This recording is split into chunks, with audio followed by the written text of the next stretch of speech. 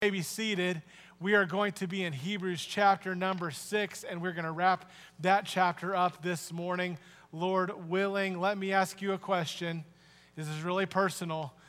How's your bracket doing? Is it good? Mine was good until Princeton. And if you're not paying attention, I think we're like a 16 seed that won or whatever, and anyway, kind of crazy. My kids discovered March Madness this year.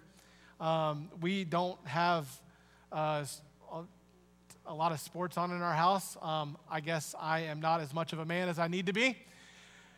But my kids discovered it as they're going to school, and I had put a bracket out there. My former staff that I worked on at Canton Baptist Temple did March Madness every year, and we filled out brackets. And every year I did the same thing. I closed my eyes and I picked which ones were right. And actually this year, I did it this year. And here's the other thing I do, and this kind of speaks to, I always have a point for my introductions, okay? It sounds like I'm just trying to have fun, but there's a point. I always have a lot of confidence in myself that is not well-founded.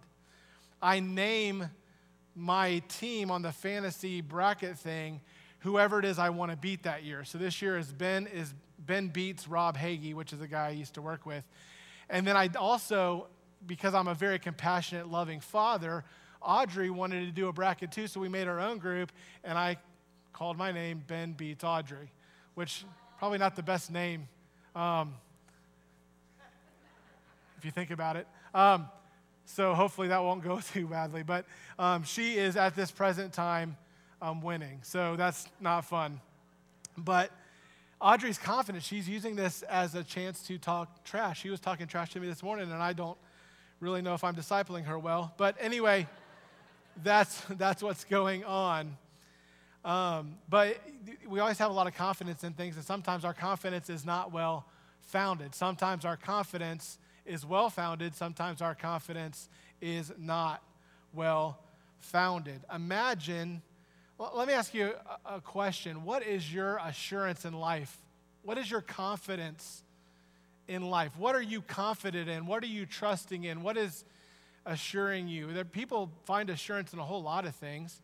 I think about those guys playing March Madness. They have played basketball their whole lives. They get through 4 years of college basketball to play at that level, and then in one game at the very end, they lose, and then basketball, for many of them, is over. Can you imagine putting your life into something, and your confidence into something, and your assurance into something, and then in a minute, just like that, it's over, it's done. You say, yeah, I wouldn't do that with basketball, but did you do it with your job? Would you do it with your job? Would you do it with your kids? Is your reason for living your kids? You know your kids are going to move out one day. Who are like, yeah, I know, it couldn't happen faster. We want them to move out, right? But if all of your assurance and your confidence and your trust and what makes you, all your identity is found in basketball or your job or your kids, one day that's going to be different than it is now, isn't it? What about if all your confidence and assurance for life was in money? You ever notice money comes in and money goes out? Who knows that money goes out? Yeah. What if your confidence for life, what if your assurance for life was in banking? How are you feeling right now? Hopefully okay, right? Depends on which bank you have. Well, what if it was in Washington, D.C.? Yeah, right. What if it's in relationships? Can people let you down? Absolutely. That's your assurance for life, but what about your assurance in death? A lot of people put their assurance for what happens after death in a whole lot of things. Some people put their assurance in their good works. Some people put their assurance in their religiosity. They think that because they go to church on a weekly basis, that everything's going to be good between them and God, and whatever happens to us after the end of this life, it's going to be okay because I'm a good person. You ask people, hey, if you believe there's a heaven, well, maybe there's a heaven. If there is a heaven, why are you going there? Are you going to go there? Well, yeah, I think so. Well, why do you think so? Well, I'm a good person. I've never hurt anybody. I never murdered anybody. I never killed anybody. Some people have their assurances in a lot of things, and it's appointed unto man once to die, and after this the judgment. You understand that? We all put our assurance for our own salvation and whatever happens to us when we die in all kinds of things. Today, I want to talk about what the text talks about, Hebrews chapter 6. And the writer of Hebrews is someone we don't know exactly who it is. Some people think it's Paul. Some people think it's somebody else. Other people, we don't. The author never actually says who his name in the text. But in Hebrews chapter number 6, we have gone through this passage all the way up to verse 12. Through verse 12. But today, the author wants us to put our assurance for our salvation, what makes us know that we are saved, what makes us live out our own salvation, knowing that one day we're going to die. What is our confidence going to be in? And he wants us to put our confidence in God and God alone. That's the only thing that you can put your assurance in that will not let you down. That's what he wants you to do. In fact, he mentions two phrases that we're going to look at today that I think is really just amazing. One, he says down in verse number, I believe, 19. You heard it as Brother Royce preached it or proclaimed it, read it. Verse 19, which hope we have as an anchor of the soul, both sure and steadfast.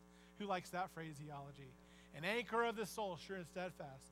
He says in another place, we might have a strong consolation. A strong consolation. That word for consolation, as we're going to see, is another way of saying that is incredible comfort, incredible assurance, incredible confidence. Who votes for having a life where we can put our anchor in something sure and steadfast? Our consolation, our comfort, as bad as things are around us, our anchor holds within the veil. We just sang about that, didn't we? That's our anchor holds within the veil. I just got it. You're going to get it too in a minute. Oh. I've never had something occur to me while I was preaching. That's pretty cool. Nothing ever occurs to God. Nothing ever does. He knows everything. Today, I want you to live in light of the person and promises of God. And when you do, it's going to give you the ability to live with assurance. And there's 4 reasons I want you to do that. I want you to put all your eggs in the God basket, all your eggs in the Jesus basket, all your eggs in the Holy Spirit basket, because that's the only hope, that's the only confidence, that's the only assurance. Listen, your money's going away. Your wife or husband could go away, either by death or by choice. Banks are going away. It's all leaving. Trinity Baptist Church, as a gathered assembly on a regular basis, at one day will be no more. I hope it happens by the rapture, don't you? Right? What's your confidence in? What's your assurance in? When you live your life, how do you know you're living it right? How do you know that when you get to the end of your life, you're going to stand before God and He's going to let you in? How do you know? If your answer to that is anything other than God the Father, God the Son, and God the Holy Spirit, you are confident in the wrong thing. Let's live with assurance in the person of Jesus. Here's 4 reasons why you can do that. Number 1, because of God's incredible record and resume of promise keeping. God has an incredible resume, an incredible record of promise keeping. Let's start in Hebrews chapter 6, looking at verse 11, okay? he says, and we desire that every one of you do show the same diligence to the full assurance of hope unto the end. So now you see where I got my theme. The theme of this message is assurance. He says, I want you to live with assurance. And that assurance is in hope. And we're going to find out what that hope is in a few minutes. The author shows this desire that they grow up and continue to mature. I'm going to wrap all of that up in the end so you kind of see where it is in this whole context of this whole message. And so one of the greatest, this is all, the author is not talking about whether or not you lose your salvation. The author is talking about you being spiritually mature. And he says, one of the greatest signs of maturity is growing faith. What is it that God wants to grow in us? What does God want us to grow in? He wants us to grow in our faith. Our faith in him. He wants us to believe in him and to believe him. And to do that is to believe his word. To believe it, not just believing it, yep, that's right. No, but to actually believe it in the sense that it's going to be what we live out. That we believe it in such a way that we obey it. Knowing God's word's not enough. We got to obey it. Knowing God's word is not enough, we got to live it out. That's what it means to mature. And so as we believe God, we obey him. Look at verse 12. That ye be not slothful, nothros, dull of hearing, that you be not lazy, but followers of them who through faith and patience inherit the, what is it? The promises. So he's saying don't be nothros, don't be dull of hearing, don't be unteachable. Rather be followers of them who through faith and patience inherit the promises. The word followers here is the word mimetes. It's where we get our word mimic from. It's the idea of being an imitator. The point is, here's what he's saying, act like people who through faith and patience inherit the promises of God.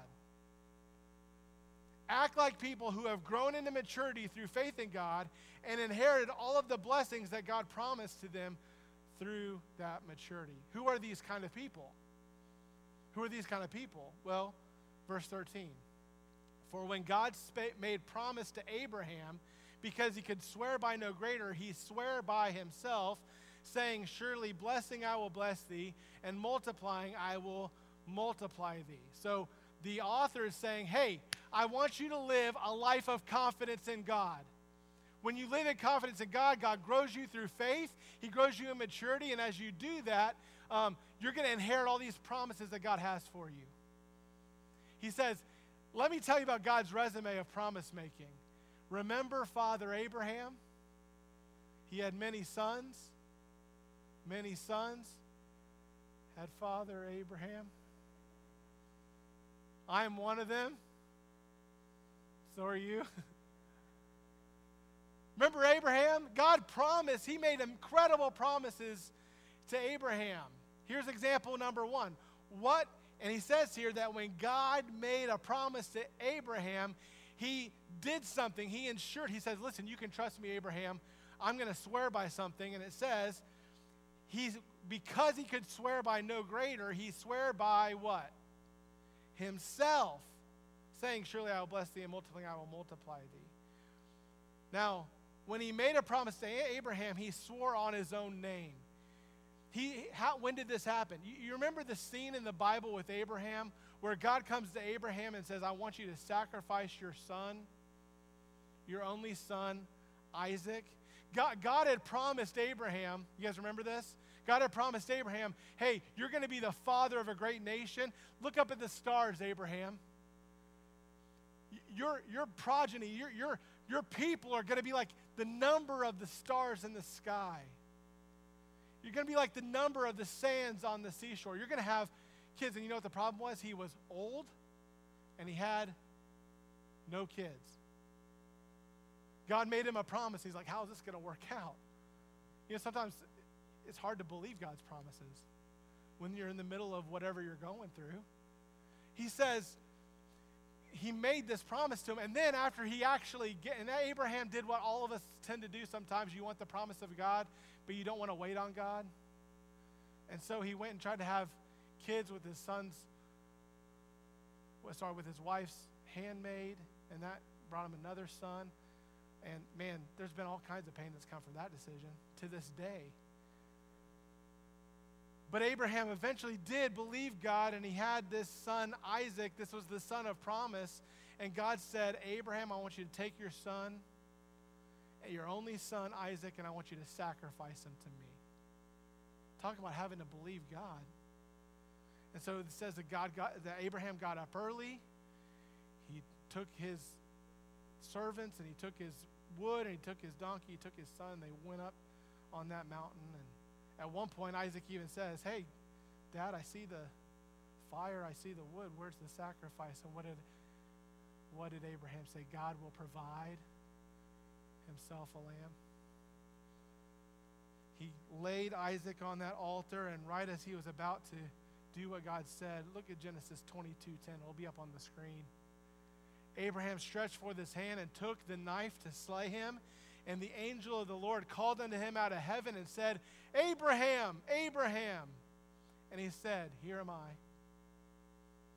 And he said, Lay not thy hand upon the lad, neither do anything unto him, for now I know that thou fearest God, seeing thou hast not withheld thy son, thine only son, from me. And Abraham lifted up his eyes and looked, and behold, behind him a ram, a substitute,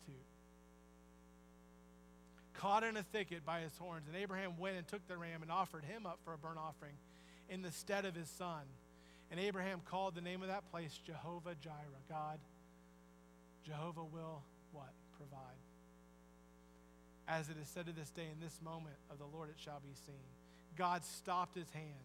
He provided a substitute ram for Isaac. And then in verse 15, God reaffirmed his word to Abraham.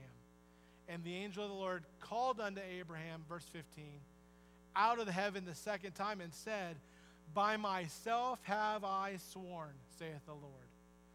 For because thou hast done this thing and hast not withheld thine only son, that in blessing I will bless thee, and in multiplying I will multiply thy seed as the stars of the heaven, and as the sand which is upon the seashore. And thy seed shall possess the gate of his enemies. And in thy seed shall all the nations of the earth be blessed.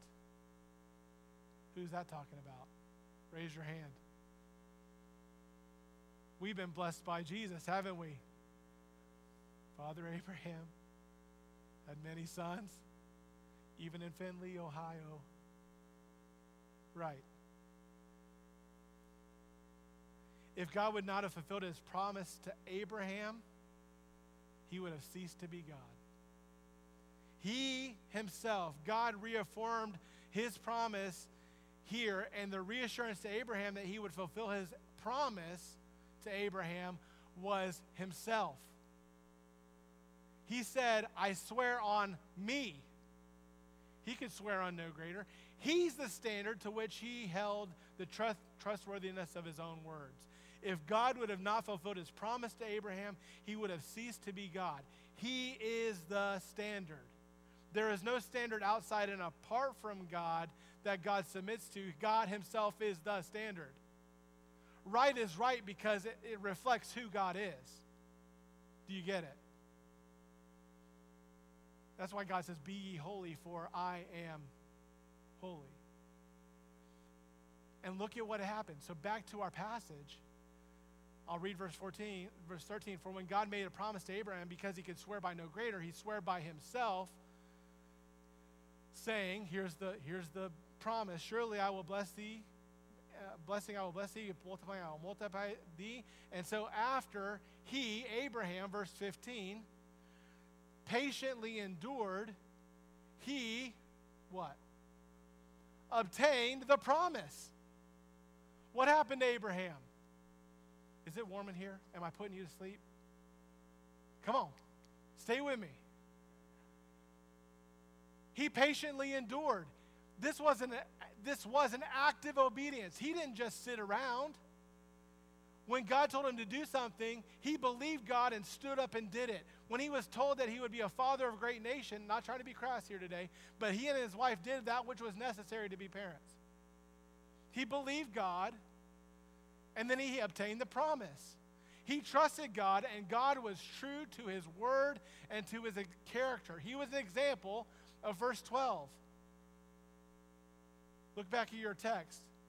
Hebrews 6:12, that you be not slothful, but followers of them who through faith, Abraham believed God, and it was counted unto him as righteousness, who through faith and patience inherited the promises. God gave Father Abraham exactly what he promised him. He had the son of promise. He had trust in God. He became the father of a great nation. He obtained the promise. And I want you guys to know this today. We can trust that God is going to do exactly what he says he will do. We can trust that. We can live in light of that because God has an incredible record and resume of keeping his promises. Our God is a promise-keeping God. One way we know that is God was an incredible resume. What God promised to Abraham, he did. What he promised to Moses, he did. What he promised to David, he did and is doing. What he promised to Mary and Joseph, he did. This can be also a terrifying thing. What did he promise to Adam and Eve? But of the tree of the knowledge of good and evil thou shalt not eat of it, for in the day thou eatest thereof thou shalt surely die. God keeps his promises. It can be an incredible thing to know that God keeps his word. So you can live in assurance of God and who he is and his promises because of his incredible record of promise keeping. Number 2, because God's character is unchanging. Number 1 is true because number 2 is true. Are you with me? Number 1, he has a great record of it because number 2, God's character is unchanging. God doesn't change. Verse 16, for men verily swear by the greater, and an oath for confirmation is to them an end of all strife. You know, when we swear, when we make an oath, we must swear on something greater than ourselves. There have been circumstances in history where large deals were affirmed by a handshake. Do you remember a time in America where that was the case? Where when you made a deal, you could shake somebody's hand and you could often trust the person because their word was their bond. That hasn't been the case in most of all of history. When you buy a house, there's a stack of paper a ream thick of all the things that must be signed. Every new document that needs to be signed has some story behind it of someone who cheated, stole, lied, or did something else to get the advantage. Am I wrong? It's so funny. When I was in Bible college, we had a handbook, and the handbook had all the rules, and the handbook got bigger every year because we kept coming up with things that we would do that they didn't put in the handbook. So you go back to the rules in the handbook and go, oh yeah, that one right there, that's Todd. And that one right there, that's Jimmy. Remember that? My point is, every new document has to be signed because someone cheated, stole, or lied. Mr. Banker, Mr. Lawyer, Mr. Person I'm buying this item from, you can trust in me because I'm John Doe. Does that work? This is not really an adequate solution for doing business. We make oaths, but we do it based on something greater than ourselves. You ever hear somebody say, man, I promise you, I'll do it, I swear on my mother's grave. What are we doing? We're appealing to something bigger than ourselves. When you go to court and you testify, what do? Put your hand on the Bible. They still do that, right? You're swearing to tell the truth, the whole truth, nothing but the truth, so help me God. We're pointing to something more sacred or greater than ourselves so that people know how serious we are. We sign contracts and bind ourselves legally, making oaths that bind us. But verse 17 tells me, it says, wherein God, willing more abundantly to show unto the heirs of promise the immutability of his own counsel, confirmed it by an oath. God did 2 things for Abraham that are talked about in this text. He made a promise That promise was what he would do for Abraham. And then he made an oath. He confirmed that promise with an oath, and that oath was based on himself, his own unchanging character. What was God trying to show Abraham and us? His counsel is immutable. This means his word does not change. He's the same yesterday, today, and forever. When God obligates himself to something, you can take it to the bank. He's going to do it. And God can swear by himself because his character isn't changing. What God said, he will do, period, end of discussion. So gets us to verse 18. What was the point? Verse 18, that by two immutable things, his promise and his oath, that's what he's talking about. By two immutable things in which it was impossible for God to lie, we might have a strong consolation. You know what that means? Not only does God not lie, that's his record, it's impossible for him to lie, that's his character. He doesn't lie, that's his record. It's impossible for him to lie, that's his character. He is, Jesus said it this way, I am the way, the truth, and the life, right? If he was able to lie, he ceases to be God. He makes a promise, he makes an oath. What does that mean for us? Well, he says that we might have a strong consolation. The word for consolation is paraklesis, which means help or comfort or edification or encouragement. It's also a word that is closely related to a word that we use for the Holy Spirit, parakletos, comforter. We call the Holy Spirit, have you ever heard someone refer to the Holy Spirit as our paraclete? He's our helper. He's our comforter. The character of God that is unchanging can be a great comfort to us because we can always know that God will do what God will do based on his word. As Pastor Corey is going to talk about tonight, there are some who question if there's a God because of the evil that happens in the world. They look at the evil that goes on and says there couldn't be a God because God wouldn't allow those bad things. If there's a God, why do all these bad things happen? But the truth is that they're holding to a standard that God himself gave them, and that without him they would not know or hold. If we are just the ends of accidental means, if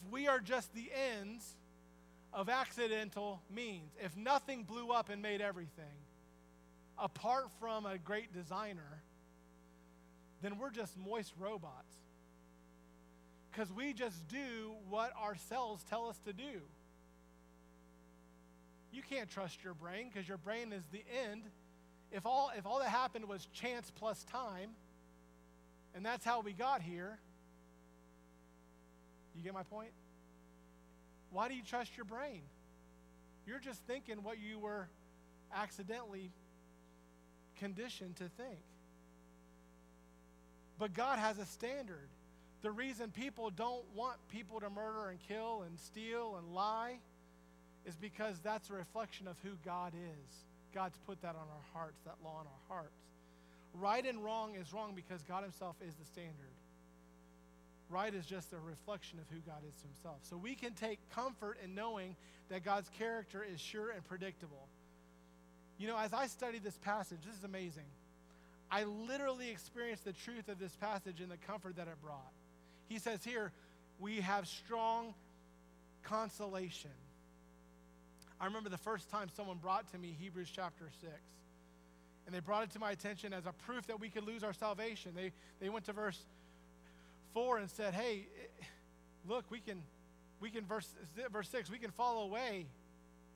We can fall away from salvation and we can't repent anymore and you can lose your salvation. And what's amazing is if you just read verse 6 and you don't read it in the whole context, you can get there. You think, oh, I can lose your salvation. But the truth of the matter is it's saying exactly opposite of that. It's saying that God makes promises and you should live in light of those promises because when God makes a promise, he doesn't lie. You can live in light of the fact that God says, For instance, for God so loved the world that he gave his only begotten Son, that whosoever believeth in him should not perish, but have everlasting life. Nothing can separate us from the love of God. That's the promise he's making. And the whole point that the author's trying to teach us is you can trust God.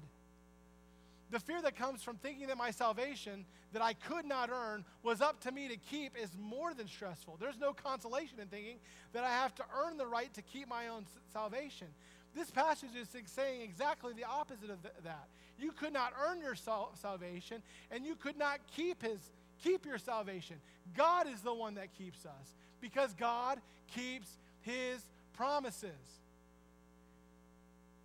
He says, back to verse 18, that by two immutable things in which was impossible for God to lie, we might have a strong consolation, who have fled for refuge to lay hold upon the hope set before us. Stay with me in these middle miles. It'll make amazing sense in the end. He talks about in verse 18, he talks about us as refugees fleeing for refuge, fleeing for hope that is set before us. We're going to find out who that hope is in a minute. The word that is used in the Greek here is the same one used in the Septuagint to speak of the cities of refuge, something that God prescribed in the law. Remember, these are Jewish people reading this. And when they heard this idea of fleeing for refuge, they go, oh, I remember what that was in the Old Testament. In Numbers 35, verse 9, it says this, and the Lord spake unto Moses, saying, speak unto the children of Israel, and say to them, when ye be come over Jordan into the land of Canaan, then you shall appoint your cities to be cities of refuge for you, that the slayer may flee thither, which killeth any person at unawares. And they shall be unto you cities for refuge from the avenger, that the manslayer die not until he stand before the congregation in judgment. Let me help you understand what he just said. In the ancient world, and even in some of the parts of the world today, there is reciprocity that comes when someone is part of someone's death. I spoke with a friend this week, my buddy Adam, who's a missionary in a part of the world where stop signs are just suggestions, and where most everyone rides on scooters and mopeds and small engine motorcycles.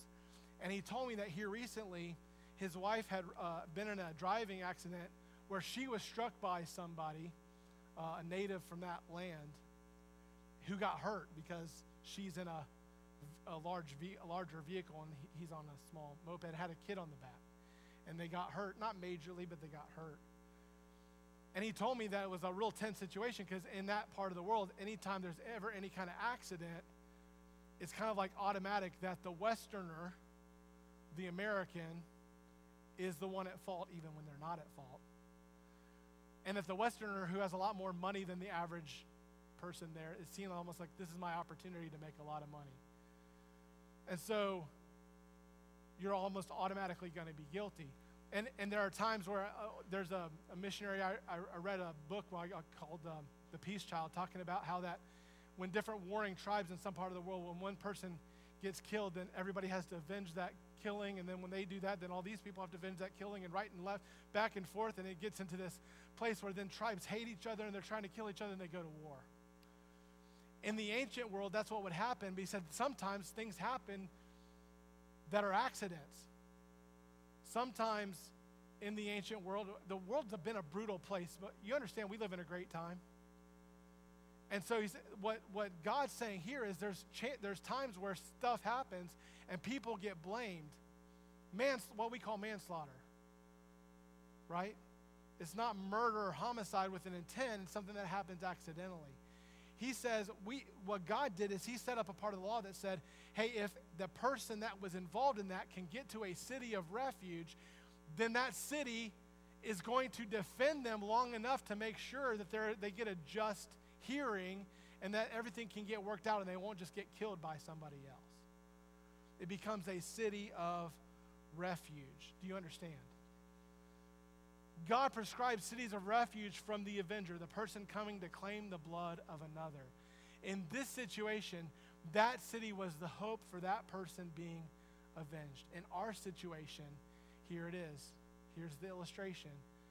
the very unchanging character of God is the hope that we should flee to and find refuge. Jesus is our refuge. The difference is we're guilty. We're guilty. We're guilty. He is our only hope. And so you should live in a life of confidence and assurance for 4 reasons. Because of God's record of promise keeping, because of God's character. Here's where this gets important to us. Number 3, because of God's promise, it's made to us. What good is God's promise keeping if he never made us a promise? What good is it to us? But God has made promises to us. God has made promises to us. God has made promises to us. Does that make you excited? The God who can't lie said he would do something for us, and he's going to do it. You can trust him. His character bears it out. His record bears out his character, and he has obligated himself to us. What do I mean?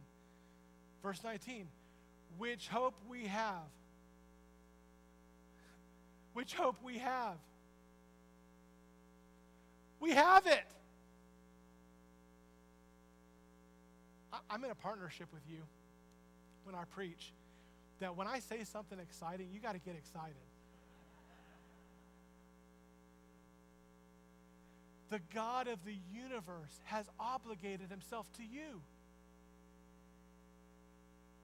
There's a hope that you can have, that you can realize, that gives us confidence for eternity, but it also gives us confidence in 2023. We have an anchor of the soul, both sure and steadfast. Why is it so important that God is a promise-keeping God? Because he's made a promise to mankind, and that promise is our only hope. In fact, he mentioned hope at the end of verse 18, the hope set before us. Verse 19 clearly refers to it again, which hope we have as an anchor of the soul. He goes on to say, and which entereth into the veil, even Jesus Christ. Who's the strong consolation? Who's the hope?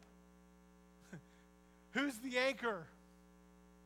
My anchor holds within the veil. Jesus is our only hope. Sing with joy now. Our God is for us.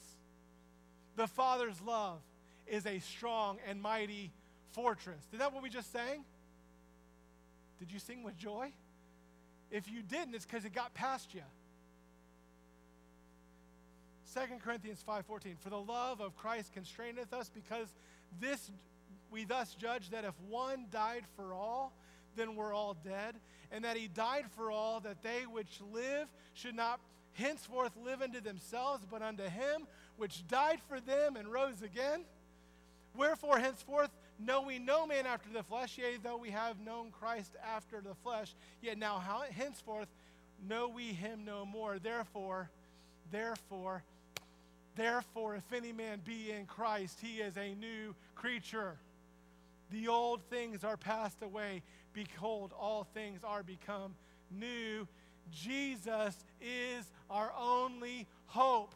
He is our sure and steady anchor. He is our strong consolation. When life is crazy and people are disloyal and temptation is great and it seems like Satan is after us and the sound system's not working the way we want it to. And everything you hoped would happen doesn't necessarily happen. When I have reason to doubt myself and I'm tempted to doubt my own salvation, when I'm tempted to go back to what I did before I got saved and to act like that, when I'm tempted to doubt the goodness of God when things aren't going the way I want them to, when I'm tempted to think that God's not trustworthy, when I'm tempted to start believing the news, it's all fake news. Or to believe more in the United States of America and the free market than I believe in God.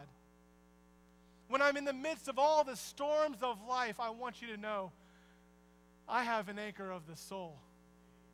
Sure and steadfast. All that stuff's going away. He will not. The anchor is in the person, the only hope we have, Jesus Christ. When I fear my faith will fail, Christ will hold me fast. When the tempter would prevail, he will hold me fast. I could never keep my hold through life's fearful path, for my love is often cold. He must hold me fast. He will hold me fast.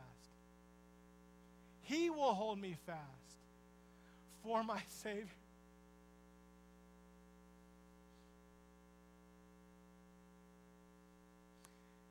For my Savior loves me so.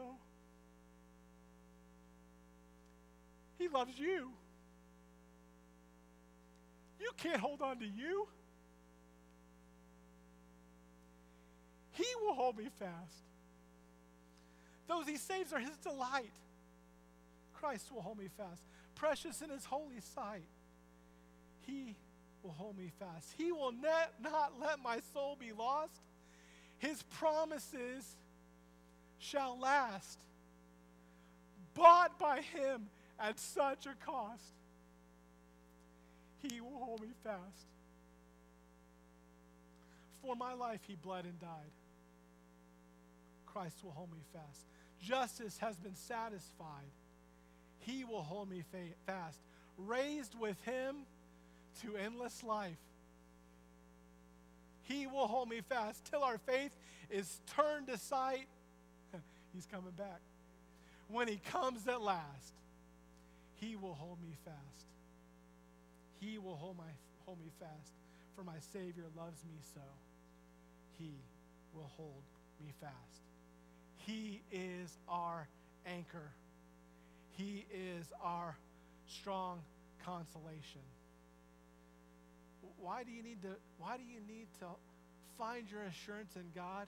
Find your Father, God the Son, God the Holy Spirit? Well, because he has an incredible record. He does have an incredible record of promise keeping because that's his character. It's who he is. If he stops being that, he stops being God. And he doesn't change. He cannot lie. He's made promises to us, which hope we have. We have it. Number 4, because God's Son is representing us. I'm glad I get my points from the passage because it just ends here in this incredible way. Back to verse 19, be here with me. Which hope we have as an anchor for the soul, both sure and steadfast, and which entereth into that within the veil. Whither the forerunner is for us entered, even Jesus made a high priest forever.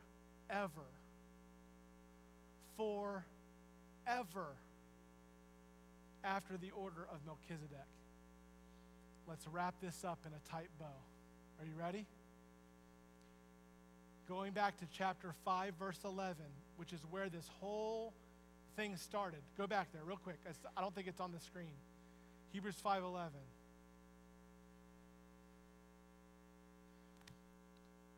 The scripture had been telling us, I've been preaching on it, 5:1 to 9, 5:1 to 10, that we have an incredible high priest. This priest is Jesus Christ. You know what a priest does, right? The priest represents us to God. And in verse 5, verse 11, he kind of pauses and says, of which we have many things to say, talking about this priest after the order of Melchizedek, and hard to be uttered, seeing that ye are dull of hearing. So he wants to keep talking about Christ as the high priest, but he pauses and says, now wait a minute, you guys aren't listening. And what I mean by that is you're not obeying. You're dull of hearing. you're immature because you're still stuck on those primary things. The scripture had been telling us about this incredible high priest who's Jesus, who's better than any priest that had ever represented us to God. He isn't an earthly priest that had to sacrifice for his own sins. He was a perfect priest that never sinned. He wasn't a priest for a while after the order of Aaron. He's a priest forever. He's a kingly, royal priest. Jesus is going to reign and rule from Jerusalem. He's coming back. He's coming back. He's our kingly, royal priest forever after the order of Melchizedek. And he wants to say more about Jesus' priesthood, but he had paused and said that this is where his readers were dull of hearing and slothful. He told them that they were immature on a baby food diet and needed to be taught. They weren't ready for meat. They were stuck on baby food. So what he was telling in chapter 6, verse 1, he tells these Jewish believers, in essence, don't get to doubting that Jesus is everything I'm saying he is. Stop doubting. Jesus is greater. He's the greater high priest. He's better than Moses. He's better than the angels. And he's saying, you've tasted the heavenly gift. You already know what the Word of God says. You already know about this Jesus who's greater. Don't go backward. Don't go back to the old ways, the old ceremonies, the old ways of thinking that you used to have before Jesus came. Go forward. Why? Because you can trust God. Don't go back to the past ceremony that pointed to Jesus and miss Jesus. That's what he's saying. When God makes a promise, he keeps it. Move on. Grow up. Be mature. God the Father has an incredible resume of keeping his promises.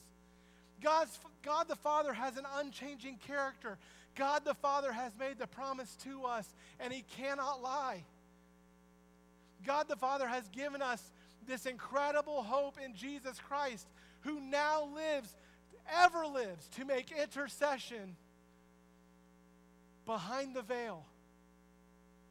In the Holy of Holies, he's where God is. The priest would go once a year into a veil, and he would pour the blood of the Lamb on the mercy seat of the Ark of the Covenant. And that was where God's manifest presence would be. And he was representing the people to God. Jesus is our high priest who has gone to heaven and now sits in the Holy of Holies. And he represents us to God.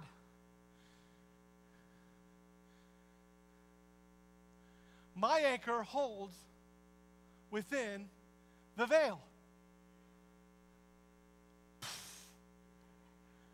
People who wrote hymns read the Bible. Not just a long time ago, even today. And this hope isn't unsteady and unsure. No, this hope is an anchor for our souls, sure and steadfast. We can have a strong consolation because of God's good will for us. There's a rest, therefore, for the people of God. My faith has found a resting place, not in device or creed. I trust the ever-living one. His wounds for me shall plead. I need no other argument. I need no other plea. It is enough that Jesus died and that he died for me. Enough for me that Jesus saves. This ends my fear and doubt. A sinful soul, I come to him. He'll never cast me out. My heart is leaning on the word, the written word of God. Salvation by my Savior's name. Salvation through his blood. My great physician heals the sick. The lost he came to save. For me his precious blood was shed. For me his life he gave. I need no other argument. I need no other plea. It is enough that Jesus died. Point to who he died to. that he died for me. If you are living for basketball or for your job,